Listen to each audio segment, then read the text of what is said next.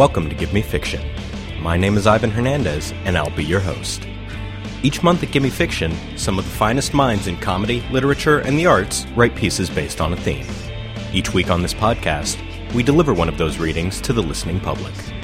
On today's episode, we have a piece by writer Carrie Callahan. At the obsession-themed GMF, she told the story of the inner conflict of a butler for the vigilante he serves in Alfred.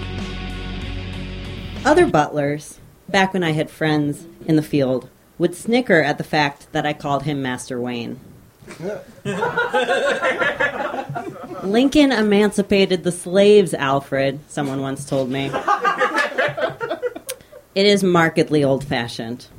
What they don't understand is I started calling him Master Wayne to give that little kid some power after he saw Mr. and Mrs. Wayne get murdered. He didn't speak for a year following that incident. He was a tiny, silent 8-year-old. I would find him sitting on the floor in the corner of his nursery, staring at nothing, robotically tearing threads off the carpet. Me raising him was, of course, not the plan. Some aunt was the godmother, but she wasn't ready for parenthood and considered the assignment optional. He was an unclaimed child, and I felt a duty to make life manageable for him. Calling him Master back then was something of an affectionate inside joke between the servants. I was running the manor, directing a staff of 20 and Master Wayne's education. Wayne Enterprises had a board full of angling buzzards in business suits, and I was acutely aware that Master Wayne would have to wrest control of the company back when the time came. I wanted him to consider himself a boss, to develop that impenetrable layer of entitlement and self-assuredness a CEO needs. I come from a family of domestics, so I've always understood that a butler's job is at its heart about creating the psychological environment that supports grasping onto power. No one really needs anyone paying such fastidious attention to the ritual of a dinner service. The point is that the master experiences complete control of his daily environment, such that he feels unshakable confidence in extending that control to the rest of the world. Of course, Master Wayne was an extreme case of needing control established. When he spoke finally, he asked for karate lessons. I was happy to arrange them. It was physical activity, it would build confidence, and it would give him some defense in a world that had revealed its cruelty to him too early. He was a karate whiz kid. Then jiu-jitsu, then judo, taekwondo, boxing, Krav Maga, Muay Thai. From 8 to 13, he lived to train. We brought private tutors into the manor to enable his passion for his time with the martial arts.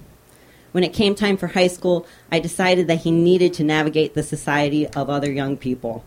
So he was enrolled in Gotham's premier day school. That effort was a miserable failure. He spit at a teacher who corrected his grammar and broke the collarbone of a classmate who made fun of his acne. We withdrew him before the school was forced to expel him. It was back to private tutors meeting with him in the nursery. I brought in a very expensive child psychologist who visited every other day with a big box of art supplies. All Master Wayne would do with her was to draw a detailed weapons schema and mold clay models of the same. She worked with him for 4 years and made enough to buy a beautiful horse ranch in Pennsylvania. As his guardian, I was privy to her clinical notes, and while she strongly considered a conduct disorder diagnosis, she didn't want to burden him with its criminal stigma. She settled for describing him as on the autism spectrum with severe PTSD. She took him out to the horse ranch to try to develop his empathy. He got pretty good at jumping the horses, but I never saw an interest in their internal experience of being jumped arise in him. When he was 18, he dismissed the psychologist and began his fixation on crime. Every morning, he studied the police blotters of Gotham and its neighboring suburbs. "Alfred, these fuck-ups," he would sneer over his protein shake. "Why do people choose to be such trash?" Every drunken dispute, every petty theft, every small-time drug ring rankled him. Why should we tolerate people who think they are better than the law? Now, I believe I have a different perspective on those comments than a person unaccustomed to the wealthy. People with the means to employ household staff have been talking like this since the beginning of the class system. It is neither possible or wise for a domestic to attempt political education. Master Wayne's perspective on the law was one of a young man who couldn't conceive of being contained or punished by it. I am not a heartless class traitor. I have relatives whose young men, in their striving to make a name for themselves, ended up in prison, dead, or some combination of the two. But I know both my place and the limits of the imagination of the wealthy. A butler has never argued his employer into a nuanced view of society. The best you can do is encourage a sense of pride in charitable donations. I encouraged that in Master Wayne, but his obsession with crime faced no real obstacle. Wayne Enterprises produced billions in revenue without requiring his involvement. He was free to read the blotters, listen to police radio, and track crime on a giant map that took up the whole wall of his study, as we now refer to the nursery. He thought the police were a bunch of incompetents protected by their union.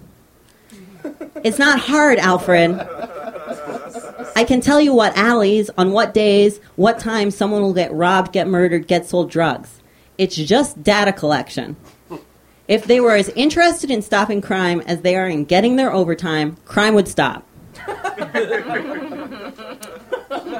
I did the best I could to steer him in a more constructive direction, pointing out the ways a business leader could enable that data collection.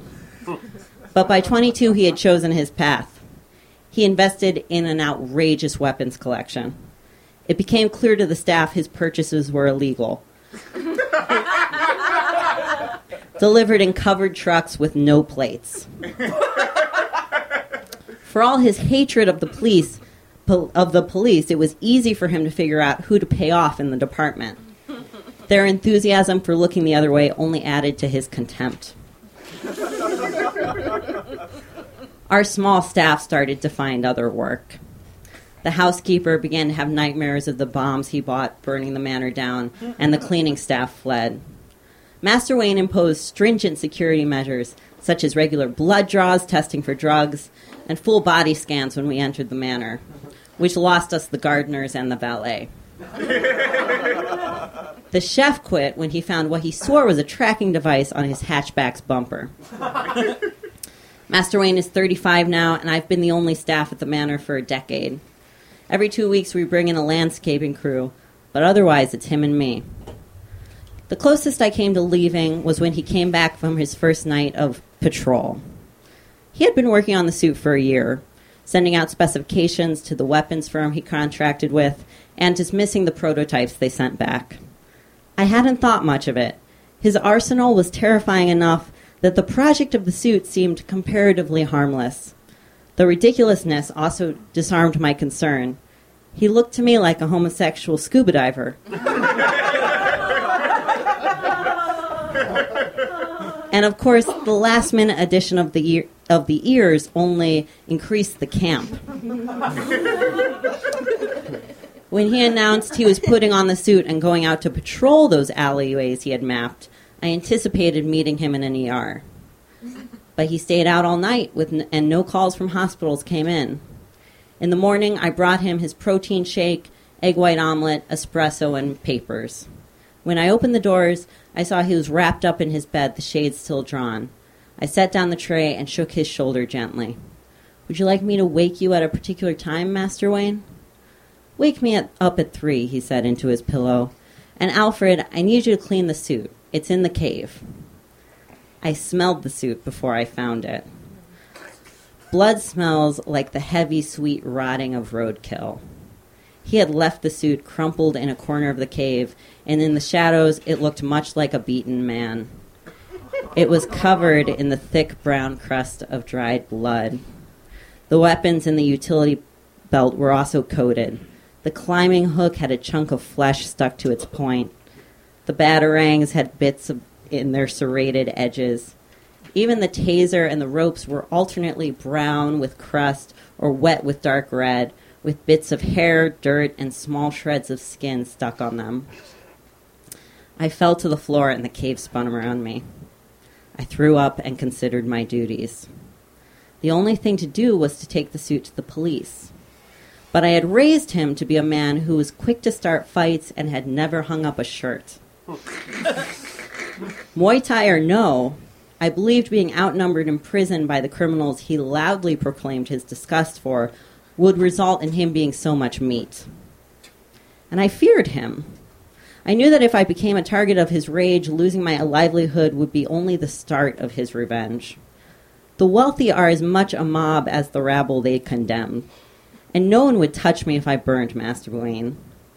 When they say they expect discretion, they are demanding complicity.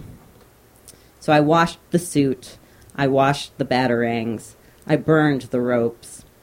I woke him at 3 and he was full of life, a smug smile playing around his mouth all day. I read the blotters all week looking for whose blood that was. He caught my eyes darting to the page one morning and smirked. It was no one you'd know, Alfred. People the police don't even bother to report because we're all better off without them.